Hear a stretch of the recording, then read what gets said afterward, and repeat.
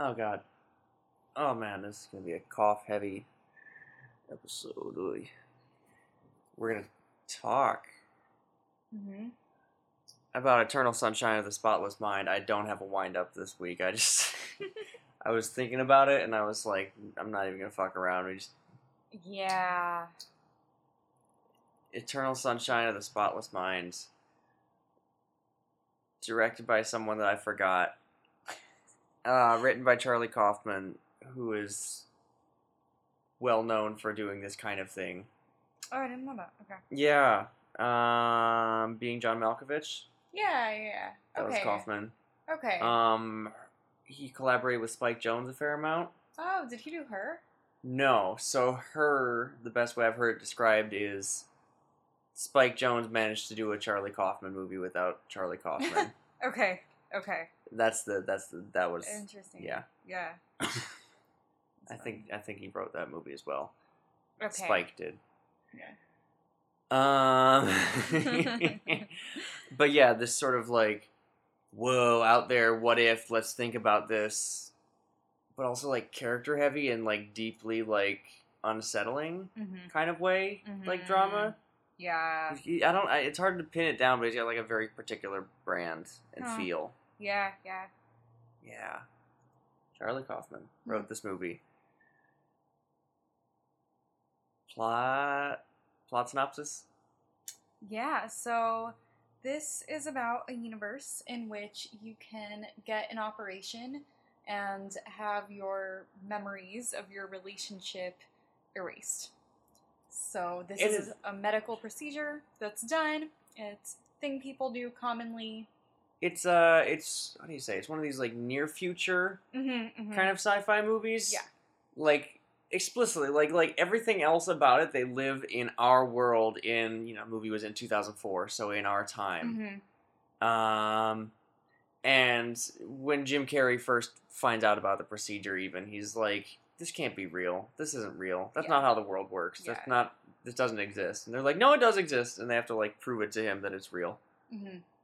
Yeah, but it is very much real. And so, yeah, this is basically about a relationship between Jim Carrey and Kate Winslet, Clementine, and Joel. And they have a relationship, they break up, and she basically decides to get this operation. And so he goes Memory wipe. Yeah. He goes to see her and kind of try to win her back, and she is like, "Who are you? I don't know you." And he quickly discovers, oh wow, she has had this operation. She has had me erased from her memory, so he decides to get it too. And he gets it the night before Valentine's Day. Yeah. That is why we are doing this movie at this time. To cheer you up. Yeah, because Valentine's Day is so happy. Yeah, don't we sound so happy right now?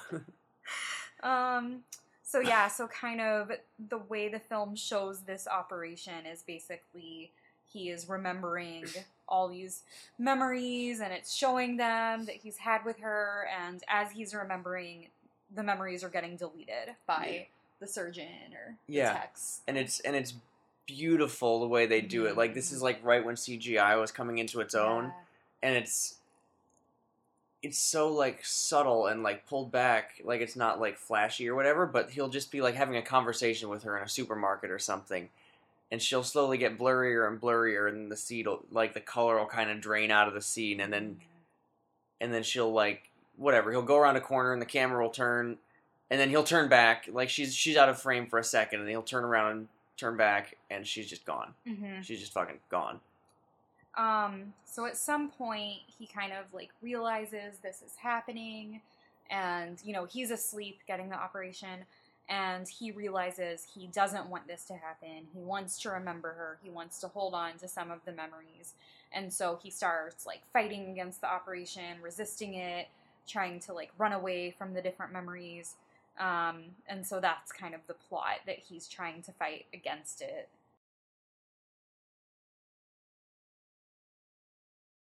Basically, what happens is the two characters do meet again kind of after the operation, both having forgotten each other, but they find out that they've gotten this operation, and with full knowledge of kind of their history, they decide to get back together and do this whole thing again and relive it because it's worth it to them.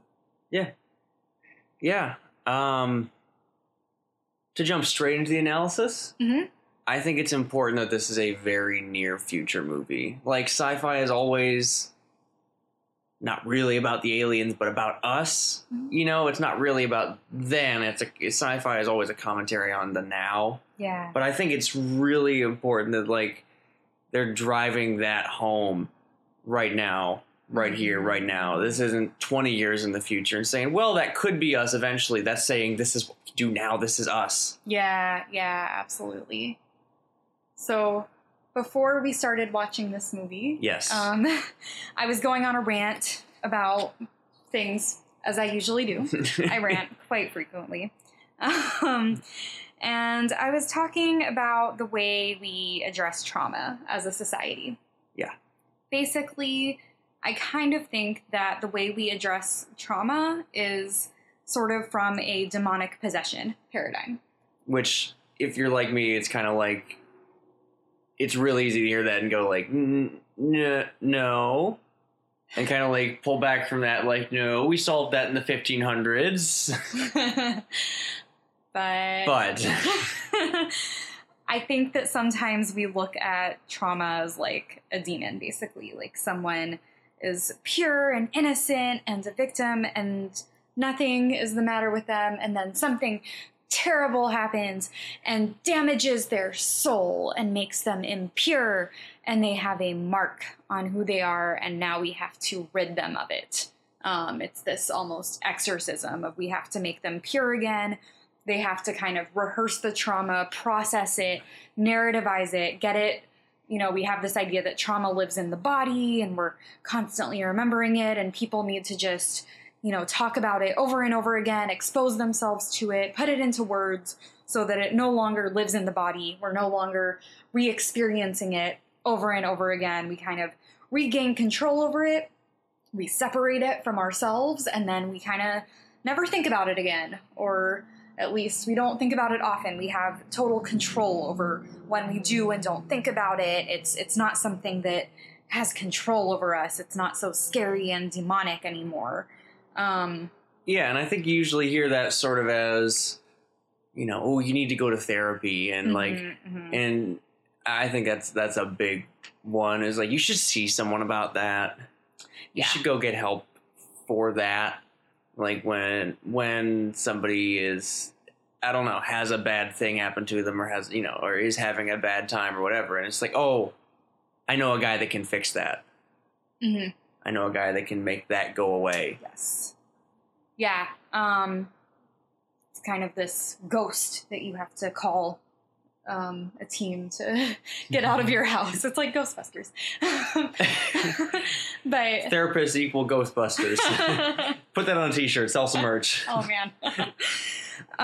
Yeah, I think a lot about, you know, I'm kind of an academic, I'm a student, I'm in academic spaces a lot, so that's what my mind jumps to a lot of times. And there are these, I think it's laws, at least they're university policies almost everywhere. So it must be laws. It must be part of Title IX. That professors have to report sexual violence anytime a student mentions having been sexually assaulted in any way, shape, or form, sexually assaulted, sexually harassed, on campus, off campus, as a child, as an adult, whatever it is, the professor has to...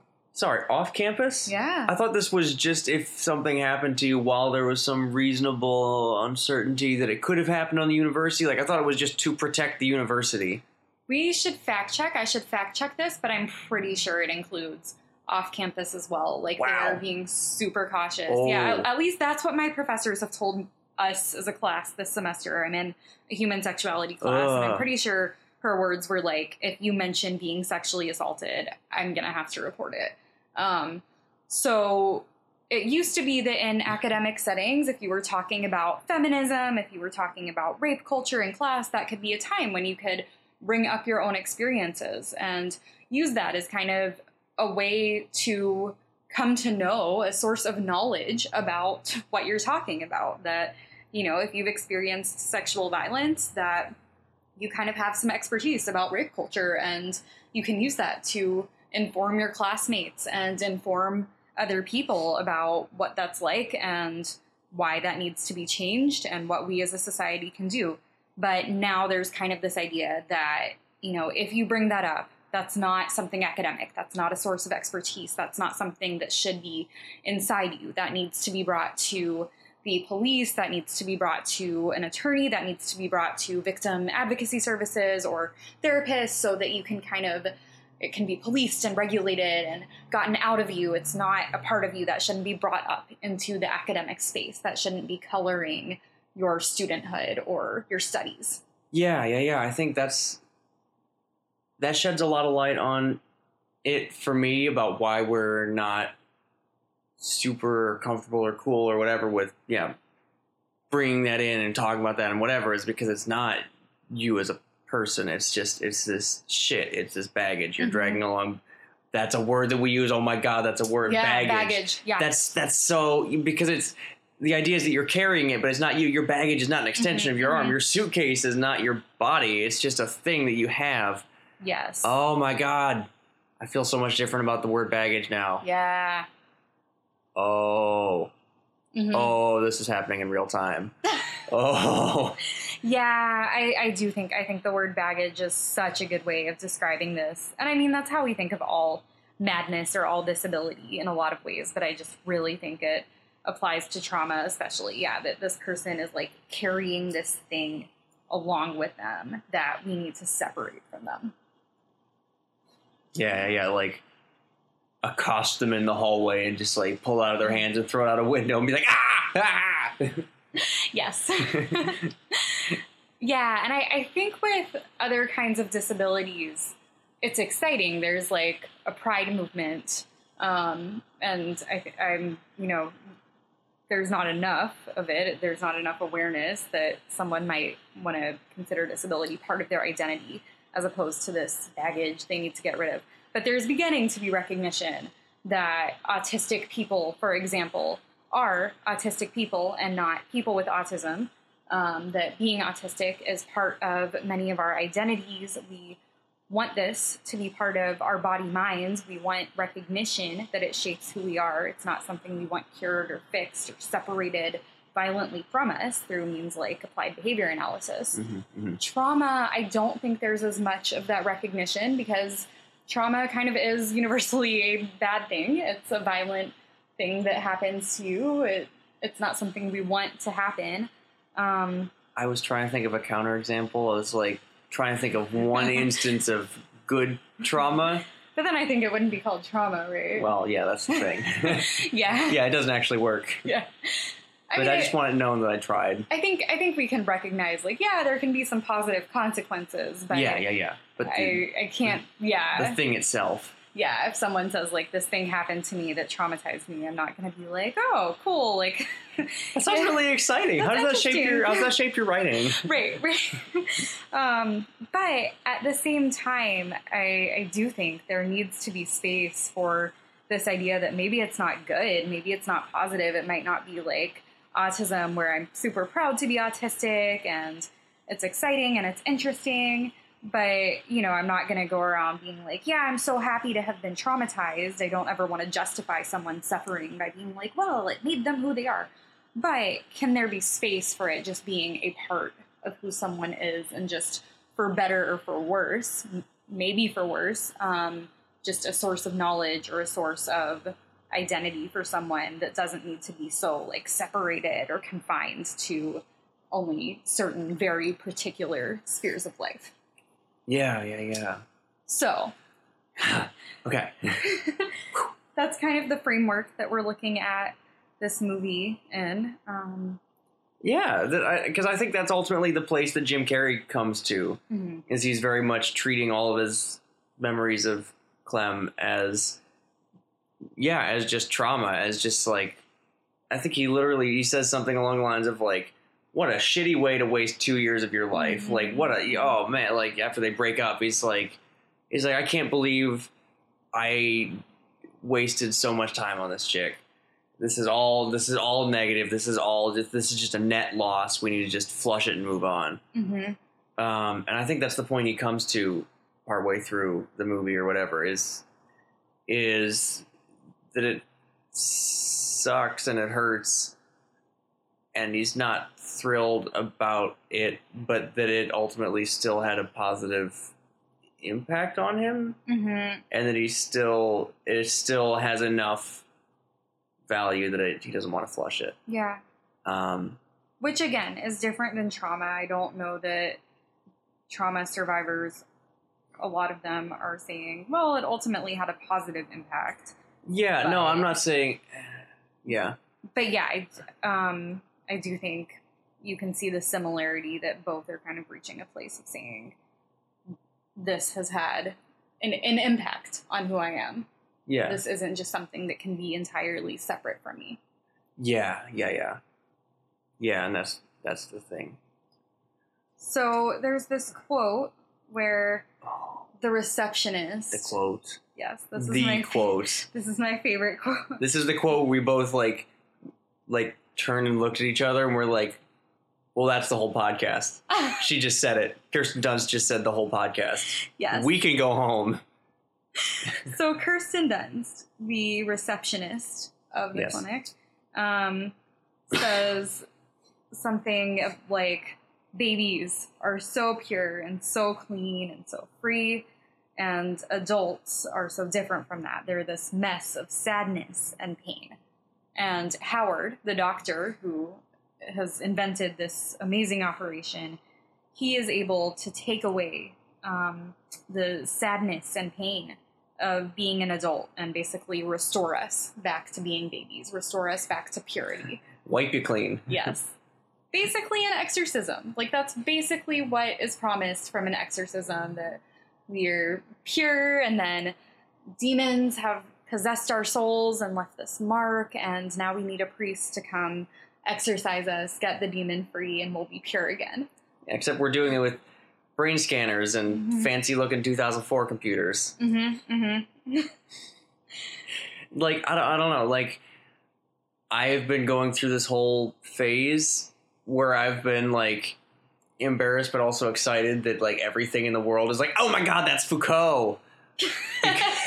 Because I feel like that's such a phase, is like college freshmen, right? Like, discover Nietzsche, and then they think they're so fucking deep.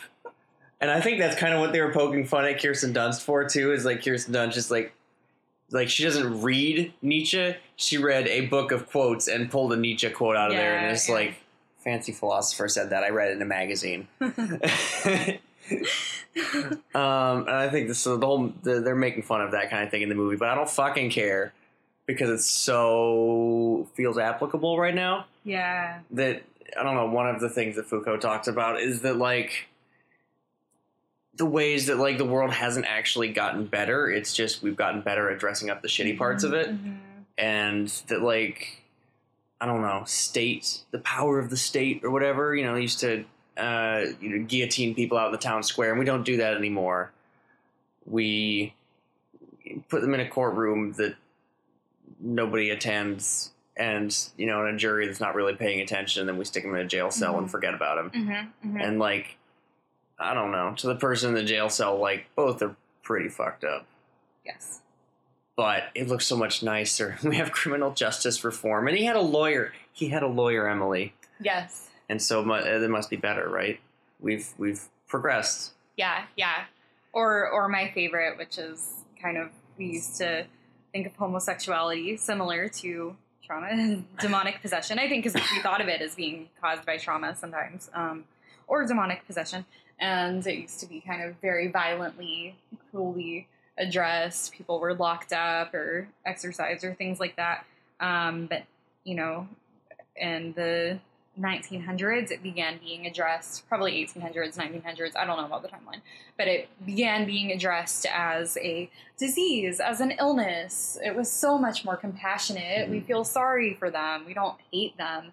And it began being psychiatrized. And I think that that's just kind of the perfect example of how we just dress things up very nicely, but it's still being, you know. Let's roll it forward one more step to the AIDS crisis. Yeah. We don't kill the gays anymore. Right. We just let them die. Right. Absolutely. Absolutely. And that's still not seen as genocide. That's still not seen as like the horrific violence that it was. It's, Reagan is still glorified, Bush is still glorified. Oh my gosh, when George W. Bush died, that was so surreal. Mm-hmm. It was so surreal because it was so effective.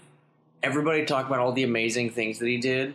Yeah. And people going, no, but he passed the ADA. I'm like I genuinely, I didn't know that much about him before. And, that formed my impression of him for, a couple months until I actually, started reading other shit. But, I don't know. What am I trying to get at? AIDS crisis. George H.W. Bush. People died, but then he died, and we all told each other that he was a nice man. Yeah. Basically, just all the ways that we dress things up, and they look really nice, and you pass the ADA. So as long as you're productive as a disabled person, and this nice man, our president, George Bush, will just love you. It's not like Hitler, but then, if you're unproductive or if you have sex that's considered dirty and you're disabled, by HIV/AIDS, then all of a sudden now we're gonna leave you to die and be horrifically cruel to you. But let's not talk about that. Well, and also by past the ADA, we really mean didn't bother to veto. Right. Yeah. He didn't write the bill. It was a... Yeah. Sorry, political. Yes. But that's the other thing is what we consider political or not, right? That what can be separated out as the self versus just a political thing that's not really, we don't talk about that. Right. That, okay, this is a thing. I'm just, Ezra Klein has this really great theme that he keeps looping back to, that is this idea that he's planted in my head, that is that all politics are identity politics. Mm-hmm. But if you're the majority, your identity is just politics. Yes. Your identity is defined as politics. And it may not even majority in power. If you're in power, your identity is just politics. And part of that power is to be able to label everyone else as being from an identity and thus not as valid. Yes, absolutely. What? I don't know. Just again, stew on that for a moment. The I don't know. People dying in the AIDS crisis. That's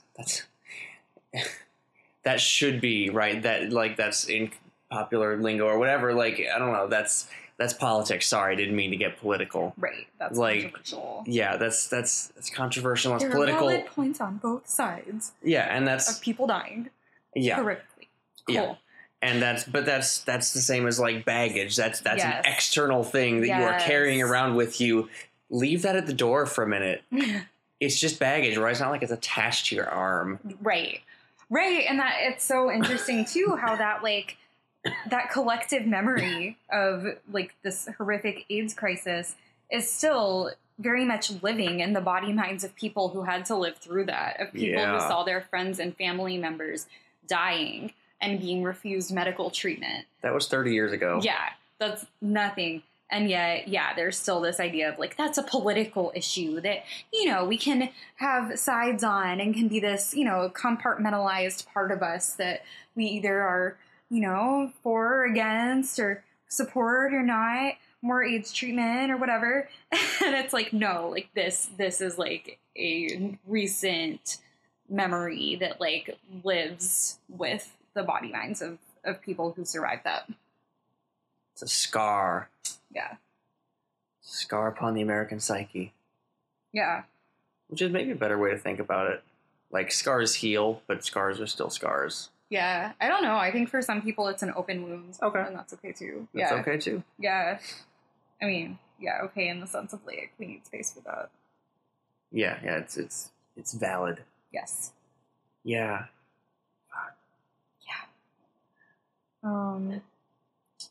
similarly, I think the way the movie addresses this, or the way the movie sort of interacts with this idea, I guess, is that they kind of try to separate the past from the present, like, entirely. Like, that's kind of the thesis of the, I don't know, the people in the movie, right? Is that your past is just a chunk of time, and you can just, separate yourself from it, and that it didn't affect you, and it doesn't matter. It just happened, and now it didn't happen. Mm-hmm. You are not the past. The past is not you. Therefore, yeah, I don't know, baggage, right? Like, just put the baggage down, man. Mm-hmm. Just put the baggage down. Here, I'll take it from you. Yeah, and I think that very much aligns with kind of the philosophy of a lot of different trauma therapies. There's this idea of like, oh, the person is re-experiencing the trauma as if it's in the present, and we need them to not do that. The healthy way is to put it in the past, and for them to really know that that happened in the past, that isn't happening currently right now. Yeah. And it just, I don't know. It struck me, and I think it certainly is certainly it's expressed through the film, right? Like that, like the past and the present are not so fucking separate. Mm-hmm. That they really are commingled, and I loved all the different ways that they showed that in the movie. All the ways that Jim Carrey could be in a memory, but then experiencing the present, right? Like the present, quote unquote, whatever, being that he's got his head in a giant steel helmet, and there's people in his living room having sex in his recliner. That's the present, but then also that's affecting the past, but then the past is interacting with that present, and he's, all these little ways where he's like, I don't know, someone's in his living room and they're talking about Clementine, and they're like, yeah, and we're going to erase that chick. But then that's in the quote unquote, like the present or whatever, but then it's echoing back, and in the quote unquote past, he's like living in the memory, and he hears that, and he's like, Clem, they're going to erase you. And she's like, so what are you going to do about it? And he's like, gosh, I don't know. And then they like have a plan, and they go and they do stuff, and like, but that everything, that it all mixes in with itself, and even all the ways that the memories shape who he is, even after the brain wipe, he is still the person that knew Clem and dated Clem. Even if he doesn't remember it, even if he doesn't remember why, like that doesn't change the fact that he is fundamentally altered for having had that experience. Mm-hmm. I don't know, that he wants to go to Montauk. Like, all the little things, the reasons they fall for each other again, right? All the little ways that they've shaped each other around each other. Mm-hmm. And just, I don't know. Yeah, so, like, to tie that back to trauma, I guess, like, It's not fucking separate, dude. Right. Like, I don't know. Like, yeah, that changes how you see the world and interact with stuff. Absolutely. I just really love the way that they show his past memories. They show some childhood memories. Mm-hmm. Mm-hmm. And he is like back to being in a child's body. Yes. Like, I love what they do with his embodiment, that he's like, he still has his face and he still looks like Jim Carrey, but he's like child sized. And he's like genuinely very scared, or he like really wants his mother to hold him. And yeah, it's really, I love how they do that, how they show that these memories are still with us. We can still be thinking about our childhoods and like feel the way that we felt as a child. It's not so easy to just intellectualize it and go, yeah, so XYZ happened when I was a child, and narrativize it and make it into words. It's still in our bodies. We still feel it. Yeah. Yeah. Because, yeah. I'm trying to think if I have anything to add to that, or if I'm just repeating what you said, because if it was that he was. I'm thinking of the kitchen scene in particular, but he absolutely is adult Jim Carrey, but in that moment, in that memory, he's also not. Like, it's like layered back onto him, that he's like re-experiencing. I don't know. Yeah. like he still feels all those same needs, and that's still in him somewhere. Absolutely. Yeah, I think one of my favorite scenes was that he went back to a time when he was bullied by a bunch of other boys.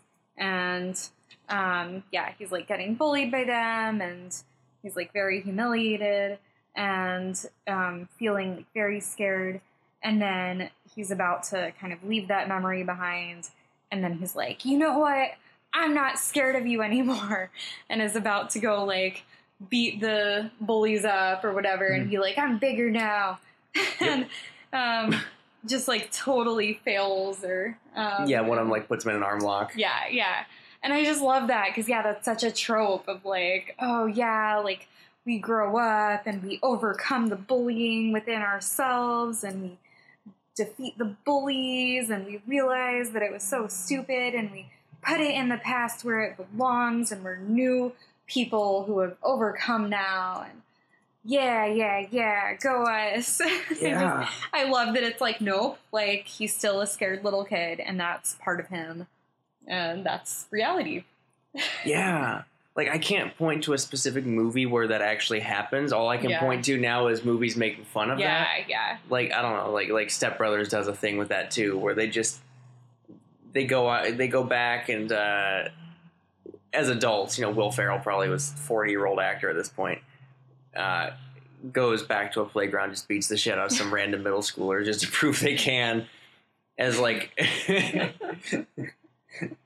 But that, like, that's their redemption scene. That's their standing up for themselves moment. Yeah.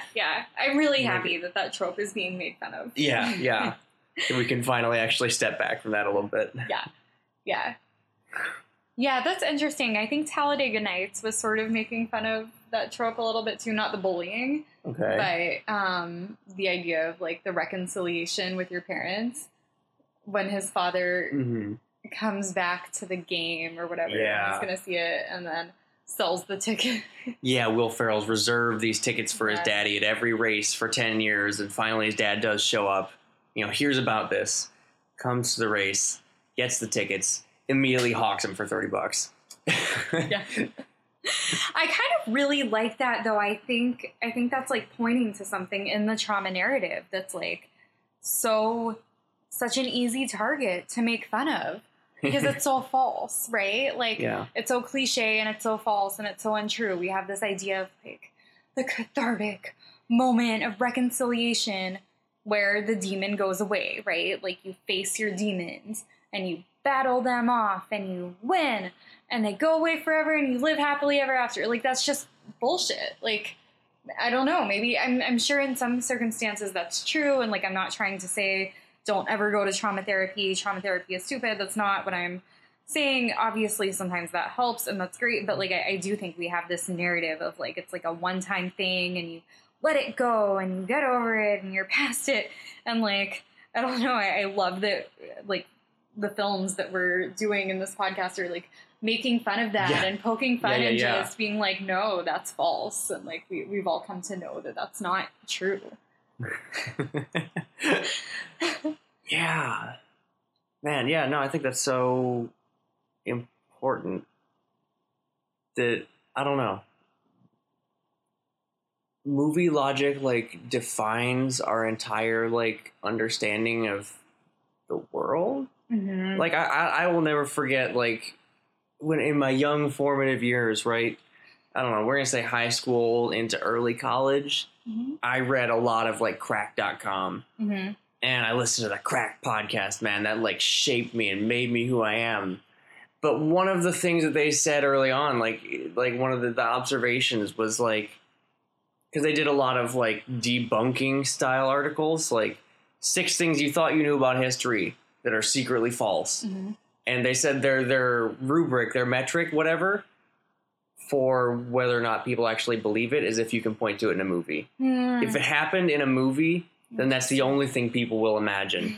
Like, they had an entire article, like, they showed, like, pictures of Russia in the summer, and it's, like, green, and there's trees, and there's mud, and it's sunny, and it's nice, and it's 75, 80 degrees. And they said, look, the only thing you see in movies, if someone's going to go to Moscow, in the movie. The only thing, the production is they're doing it for one scene. They want it to scream Russia. What screams Russia? Snow. Russia, snow, Moscow. Perfect. There's no reason to show Moscow in the summer because it looks like any other goddamn city. Right. And so that's the only thing we can think of. But my point is that, like, that's movie logic is, like, everything about how we understand the world. And I don't know if that's chicken or egg. Like, do we make movies the way that we want to tell stories, or did this format, like, overtake our understanding of reality? But either way, it's so important to, like, call out and, like, high five with the movies that kind of break from that. Yes, absolutely. Yeah. So I also loved that the movie, I felt like, discussed medical ethics and portrayed issues surrounding medical ethics really well. Yeah, I completely forgot about this, like, whole subplot because it had been a couple years since I saw this, and I completely forgot what just a raging asshole Elijah Wood is, but then also the fucking memory doctor guy. Mm-hmm. People suck. But also, it's not just that people suck. It's the, like, let's look at systems of power and what do we define as ethical, and how are they navigating this space? And yeah, I don't know. There's a lot more to unpack there than just like, what an asshole. But like, just as a surface level reading, like, fuck, man, I'm like watching the movie going like, oh no. Oh, I don't like this guy anymore, right? Yeah, and just, how is medicine used to, like, serve certain purposes and reify certain goals while kind of, marginalizing or abusing other people. Yeah, and again, I think it's so important that this movie is set in now, America, today. Like, this is, again, like, this shit happens. Yeah. This is happening now. Pay attention. Mm-hmm. Yeah, so there's a couple different subplots. One is that one of the staffers, or I guess like technicians maybe. He looks like the lowliest of the lowest tech. Like, he's the coffee fetcher. Yeah. Elijah Wood. Yeah, it doesn't necessarily seem like they're all medically certified. Oh, God, no. Yeah, except maybe the doctor himself. But and maybe the second in command, the brain guy. Mark Ruffalo, yeah. Mark Ruffalo, yeah. Yeah, but Elijah Wood, he's kind of this, I guess, technician type or intern or something. And he basically, while he's doing the operation on Clementine or assisting with it, he finds out kind of a bunch of information about her relationship with Jim Carrey. Mm-hmm. And he says that he, like, falls in love with her or whatever. And he steals her underwear. And then he basically acts out all the scenes with Jim Carrey, or kind of pretends to be him in order to get with Clementine. And so she's with him. I never understood that. Actually, like, just that, like,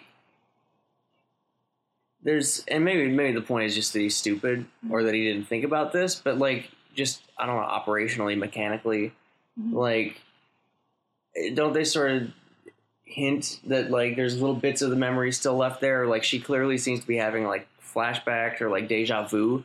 Every time he'll, like, say something that was in her diary from, like, a memory that was wiped, he'll say something and she'll, like, kind of, like, tense up and look into the middle distance. Yeah. And, like, there's still something there, and, like, I don't know, stop doing it, dude?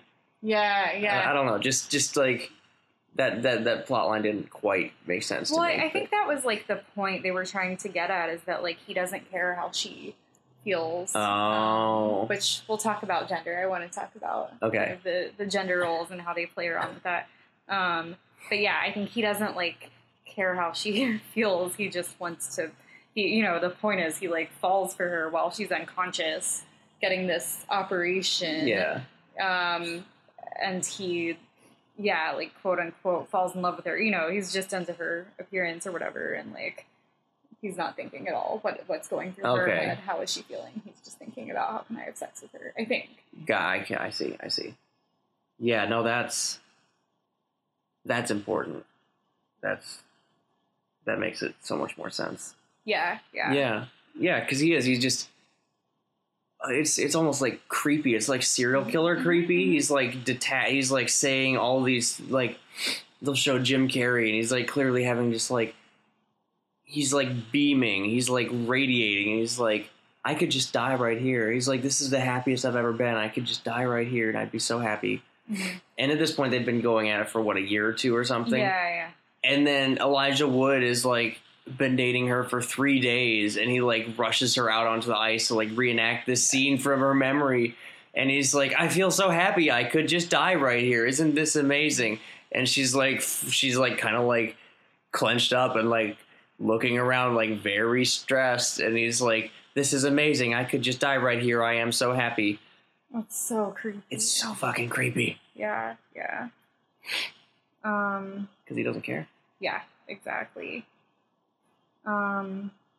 Yeah, and then the other kind of subplot that goes on is the receptionist, Kirsten Dunst, has like a crush on the doctor, Howard, who's performing the surgery, and she's kind of into him. She kind of flirts with him. They start kissing, and then the doctor's wife drives by, and she like sees them kissing, and she like asks her husband, like, aren't you gonna tell her?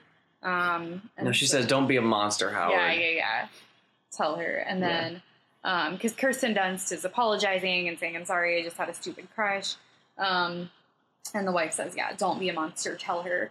And the doctor says, we have a history, and you decided to get the operation. You decided. Yeah, you wanted it.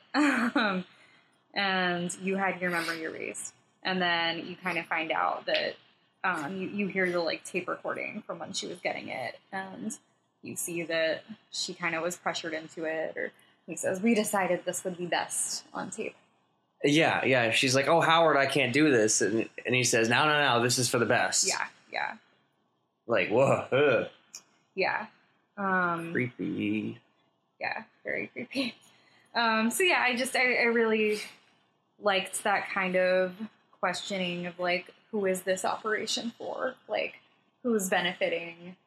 How does it serve those in power? How does it, how does it serve the systems of power? Which I think is a question we should always be asking about medicine, and a question we should always be asking about this kind of like demonic possession like paradigm we have about trauma. Who is that benefiting? This idea of separating the past, or saying, yeah, this is an isolated incident, or saying we're not going to bring experiences of sexual violence into academic spaces. You know, who does that serve? And I think it serves people in power. I think it serves to perpetuate the abuses, because it's kind of a very individualizing framework of like, this is your issue, this is your baggage, and you need to separate it, and so that you can walk into this space without the baggage, as opposed to this baggage is representative of something about how the world works. Yeah. Your trauma does not happen out of context, and we need to figure out, what are the systemic factors at play. If we kind of keep people silent, and if we keep people separated from their trauma, then they're not going to challenge the power dynamics at play, or people in power won't have to hear information that might challenge them, that might make them feel uncomfortable about, their own privilege. Yeah, or even if they do try to bring it up or whatever, like if it's like already established that oh no, that's not a thing we talk about, then it's super hard to be, I don't know, Christine Blasey Ford. Right? Like that's not a thing that we talk about, and you don't bring that in here. Right. Like it's not even about, well, it is about, but it's more than just separating the person in power. It's not just the person in power having a tool to push the other the other person out. it's setting up all these concentric rings of systems around that where they don't have to push them out, they don't have to interact with it, they don't have to see it, it doesn't exist. Right. This is not an appropriate subject to talk about. If you have issues concerning trauma, you should go talk about that with a therapist. Do not talk about that here. Yeah. Yeah. I think that's like a really, really effective way to make sure that those in power don't have to hear about the trauma they are causing to other people. I just like beer. Yeah. Just trying to think of a better Kavanaugh quote. Yeah. I don't know. He's such a punching bag. Yeah. But, I don't know. He's the punching bag of the moment. Yeah. Of the times. And he's a good example of someone who does this. Yeah. Yeah. But, yeah, I definitely, I like that the movie kind of raises that question.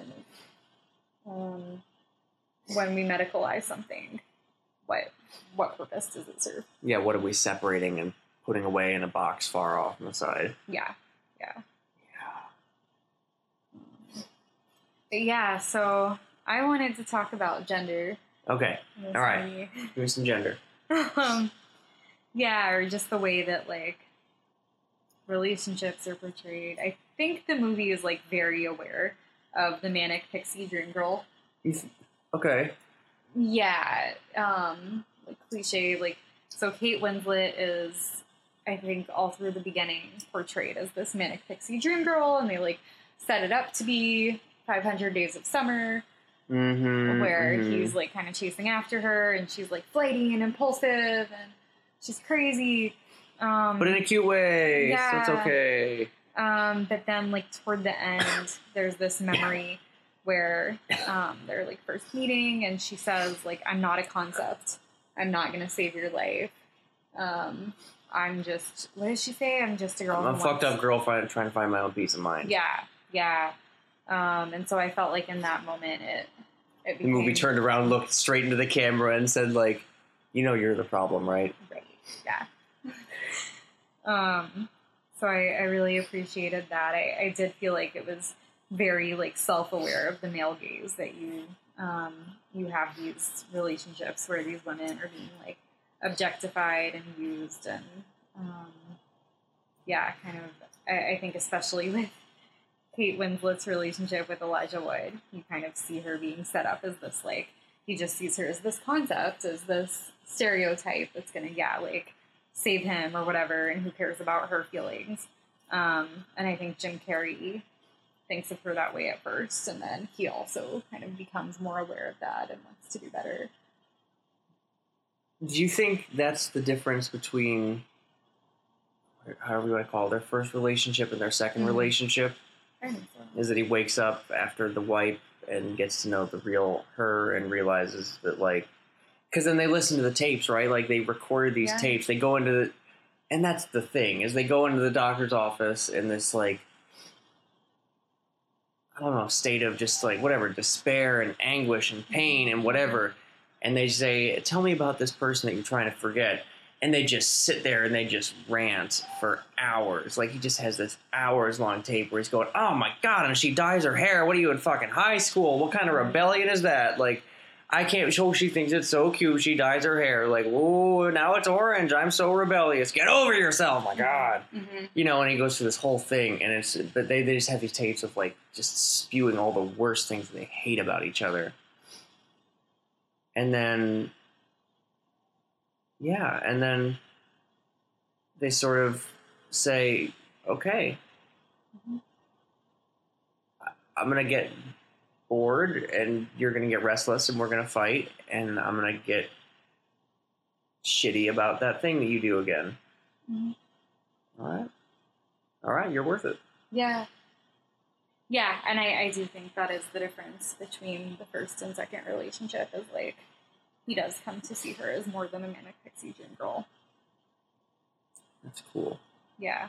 I definitely just thought of, I hadn't, I was so, how do you say, people have already described her as a manic pixie dream girl in other places. Yeah. And so I just went in mentally going like, yep, manic pixie, nothing to see here, blah, blah, blah.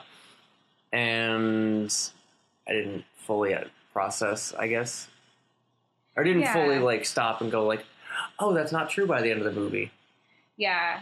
I mean, yeah, I think she still is to some extent, but I just think the movie is self-aware of that because of that whole "I'm not a concept" speech that she gives twice. Yeah. And, like, it's very emphatic. He remembers it and everything. Huh. Okay. Yeah. Yeah. You still don't think it's fully solved? Yeah, I mean, I don't know. I don't know if they have enough screen time to fully Yeah. resolve it. Right. I do think, though, it does much better than, I remember I watched this in college, and, like, I remember we were comparing it with 500 Days of Summer. Oh. And okay. It obviously does just way better than that. She really is her own person. She is a character. You see her suffer, like, I think. Yeah, she's not just floating through the world. Yeah, like, Summer is not, like, a person. She's, like, this floaty, like, mystical, like, angel who never feels sad or whatever. I do think Kate Winslet can be read as mad. Like, I think she very much is struggling, and she asks, "Do you think I'm ugly?" And, yeah, and she's, like, really genuinely hurt by what Jim Carrey tells her. Yeah. I wrote down, I was, like, trying to find, like the word for it, or, like, what would someone describe that as? Mm-hmm. Like, wow, I was like, would they say she's codependent? Is she supposed to be borderline? Like, what is? So. And I don't know. I came away like it was just like overly, overpoweringly feminine. In all the ways that femininity is expressed in movies, she's just that taken up to 11. Which is borderline. Yeah. Or whatever, the borderline stereotype. Yeah, I felt like she was kind of coded as borderline a little bit. And I guess, was he coded as, like, depressed, or was he also coded as a bit borderline in, like, a male way? Huh. Yeah, I don't know. I know they were playing around quite a bit with this nice guy idea. Yeah, yeah, constantly just, like, nice. You're not nice, find a different adjective. Yeah.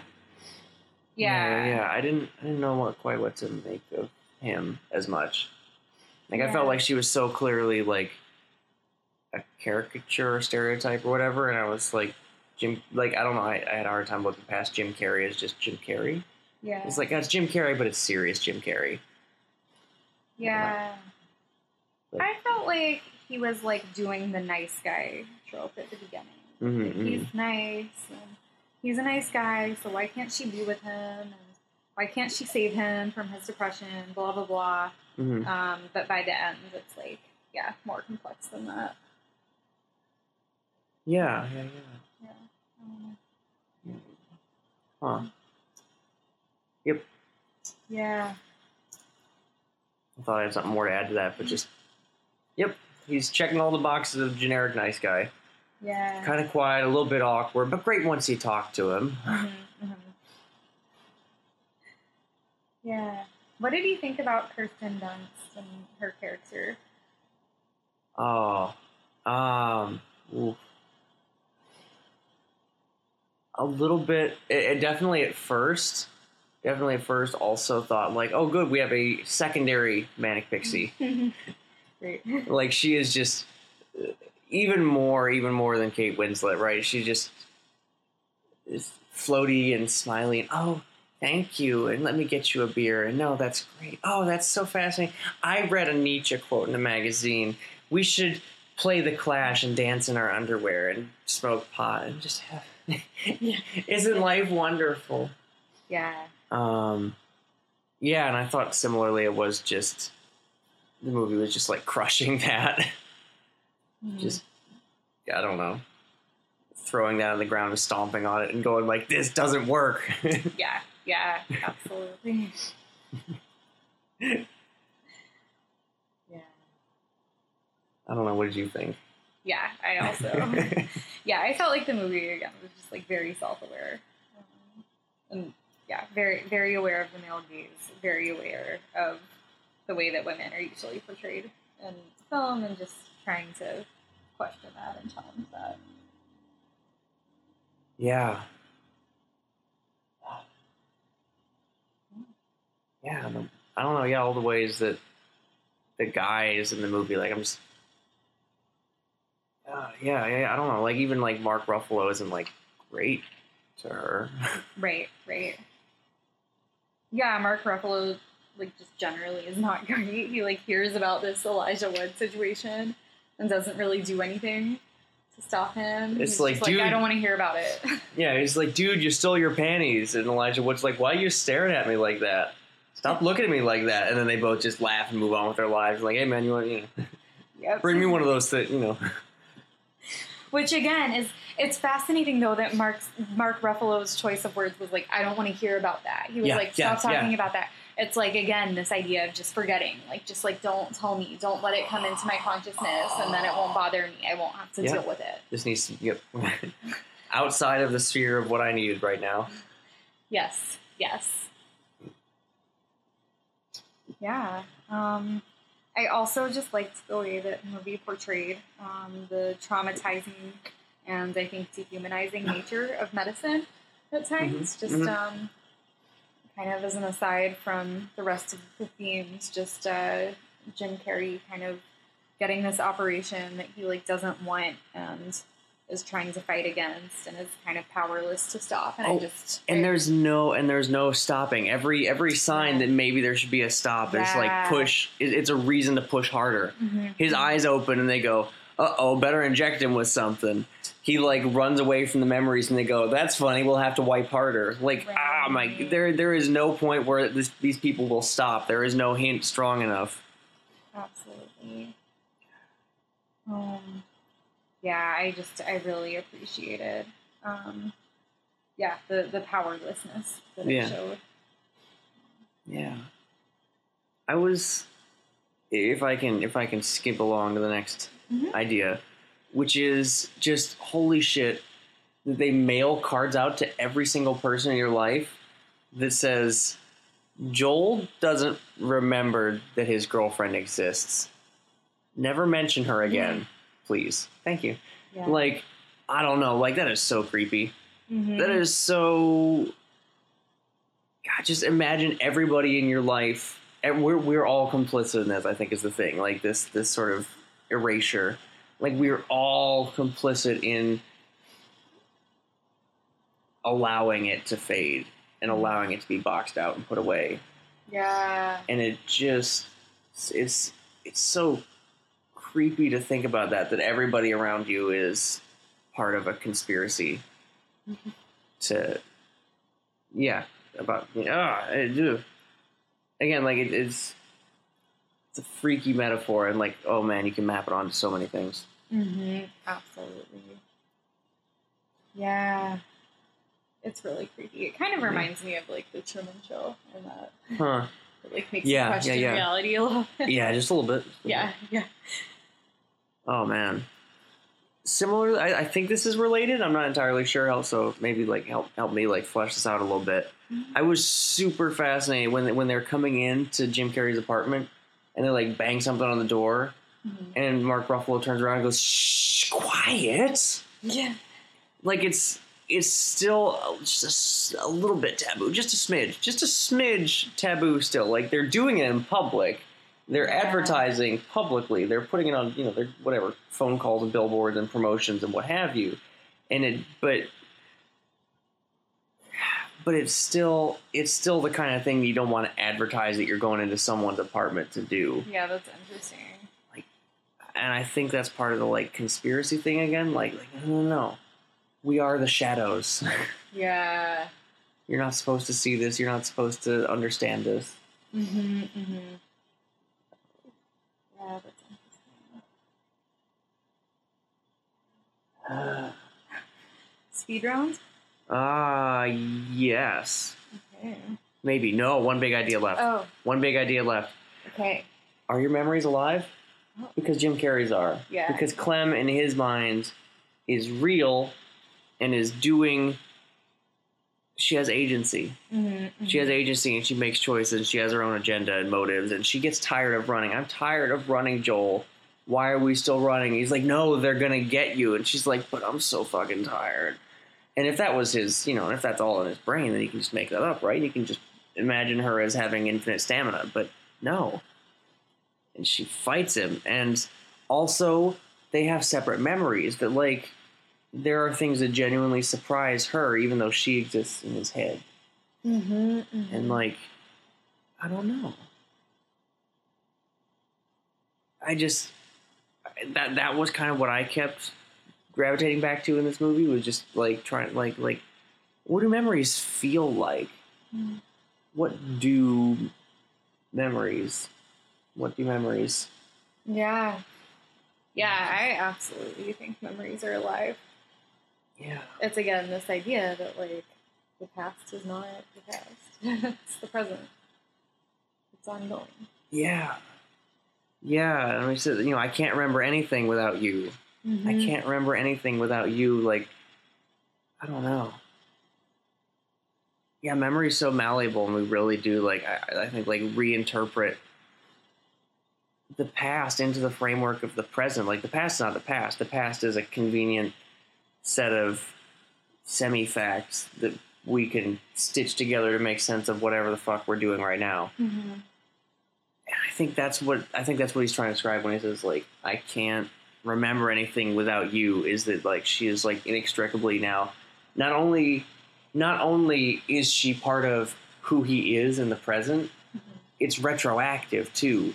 She is part of his past. His understanding of his past self is shaped by her. Like, you can't. That's the thing. You can't just cut her the fuck out, because she is in everything. She shaped how he understands his past. She has shaped how he is in the present. Like,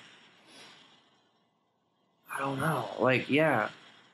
Yeah, that's such a good point. It's like, what? I don't know. And that's what I just keep coming back to, is like, what does memory feel like? And how does memory, like, I don't know, the flashlight thing, the whole flashlight mechanic. Like, I think that's absolutely, I don't know about you. Like, that's what memories feel like to me, I guess. Like, I think that the flashlight, what are you... when there's a lot of scenes where, like, Jim Carrey will be walking through a party, and there's, like, one spotlight, like, kind of on his face, and you can kind of see Clem, and everything else outside of that is just falls off really quickly. There's someone there, but they're not, the light's not pointed on that person. Yeah. And so they don't really exist. You get the sort of the sense and the outline of a party, but you don't remember any of that because the spotlight's not pointed on it. That's not what you are remembering. Yeah, that's very true. Yeah, that's interesting. I don't know. I thought this is just such a good movie, like, visualizing and feeling and understanding, like, what does it mean to remember something? Yeah. Fuck, it's so good. It really is. Now I'm ready for the speed round. Okay.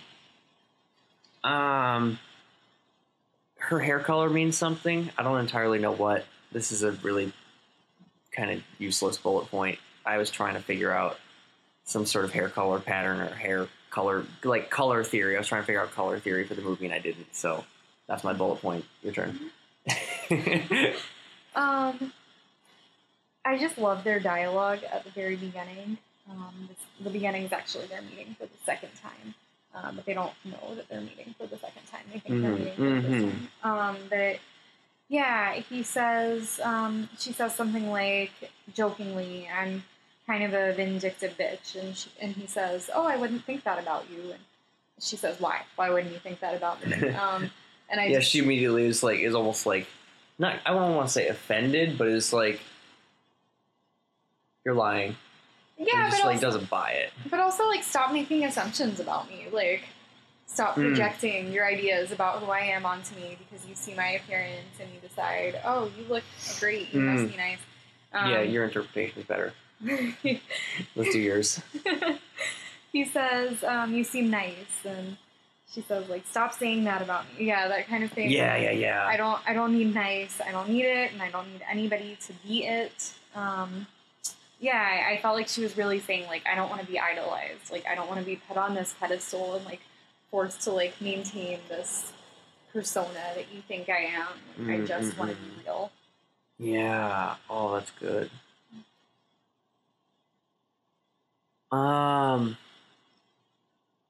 Yeah, I loved all the little hints that, like, for me, like, when he like the first scene, he goes out, wakes up in the morning, goes out to his car. His car's all scuffed up. He writes a shitty note to the guy next to him, but like passive aggressive shitty. His car's fucked up. He thinks someone else did that to him. Curse you. But then we see pretty quickly, we go back, we're in a memory. Like, it sort of jump cuts and you don't know if it's going forward or backward. And he's like crying. He's like, Clem broke up with me. And so you don't know what's going forward or backwards or whatever. But you see his car, and his car has and she like parks his car into a fire hydrant and has this big scuff down the side. And that, I don't know. Like, they didn't have to say anything.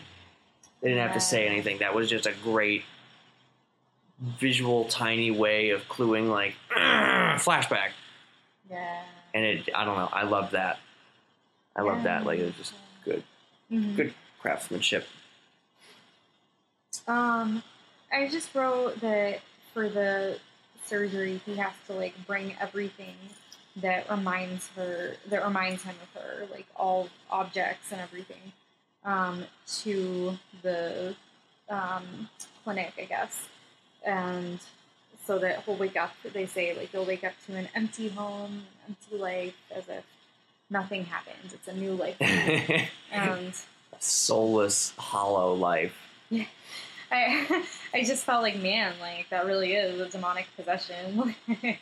You're being, like, cleansed of this, like, ghost in the house. Yeah. Oh, and that poor woman in the waiting room. There was a woman in the waiting room who had what looked like a children's, like, bowling trophy or something. Like, I don't know. I read that as, like, her son died, and she's here to get that memory erased. And I'm like, oh, God, that is so... Yeah.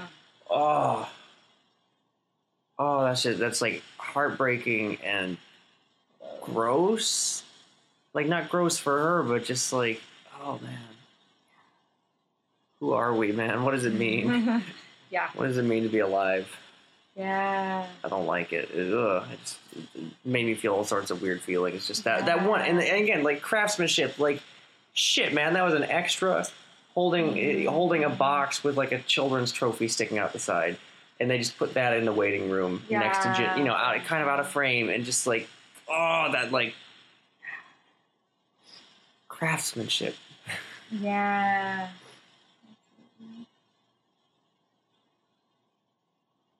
Is that your note? Yeah, that was my note. That was all I got. Okay. Yeah, I also had just that they say, the doctor says, technically speaking, the procedure is brain damage. Oh, he says, will there be any brain damage, doctor? He's like, well, it is brain damage. Yes. And then also that kind of when they're doing the surgery, they have to go over to Jim Carrey's house to kind of do it so that he'll wake up in his bed. And they basically, like, they're kind of chatting, the Elijah Wood and Mark Ruffalo, and they're just kind of talking, and they're just using language like, can we just get through this? Let's just get this done. About this surgery, and just I felt like that they did a really good job again, just showing, like, it's so dehumanizing. He's not like a patient. They're not showing him any, like, care or concern. He's just kind of this, like, object that they have to fix. Yeah. There's no, like, oh, dude, that must be really hard for you. I'm so sorry. Yeah. Like, you're making the right choice. Not even any of that. Not the. Yeah. Ugh. Yeah, and similarly, like, when they go over to his apartment, man, they're digging through his apartment and his brain with just this, like, disdain and, like, boredom. Like, they're walking around, they're, like, commenting on how he decorates. They're like, I don't know, it's kind of uninspired. Smells a little stale. Yeah, oh, what you got in his cabinets? Oh, that's it. Like, oh my God, you're in his house drinking all of his booze and, like, eating his pie. Like, have some respect. This is Yeah. It's the same thing. It's all the same thing. They don't give a shit. Mm-hmm. Yeah.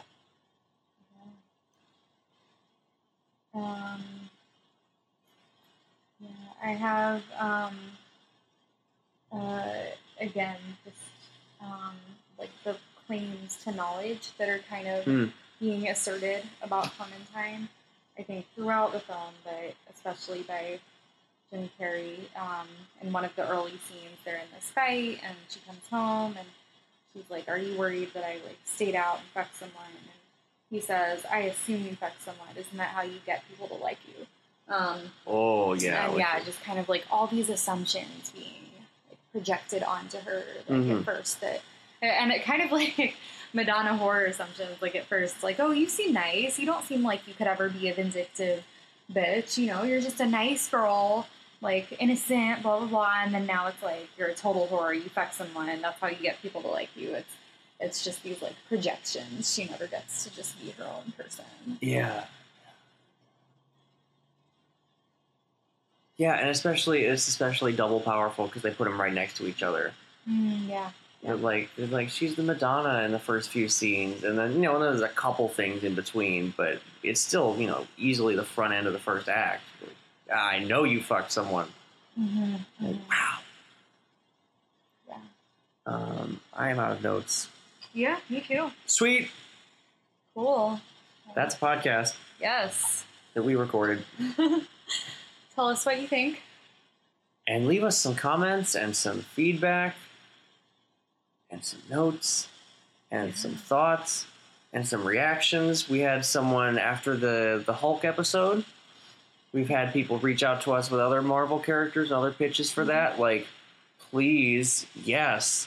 Like, tell us what you think. Point us to other media that you want to see covered and dissected and talked about and bounced around. And, yeah, if we have any good comments from you guys, we love reading comments on air. Like, shit, man. Interact. Yeah. Yeah. On Facebook, because that's where we usually are. Yes. Okay. Well, mad love. Bye.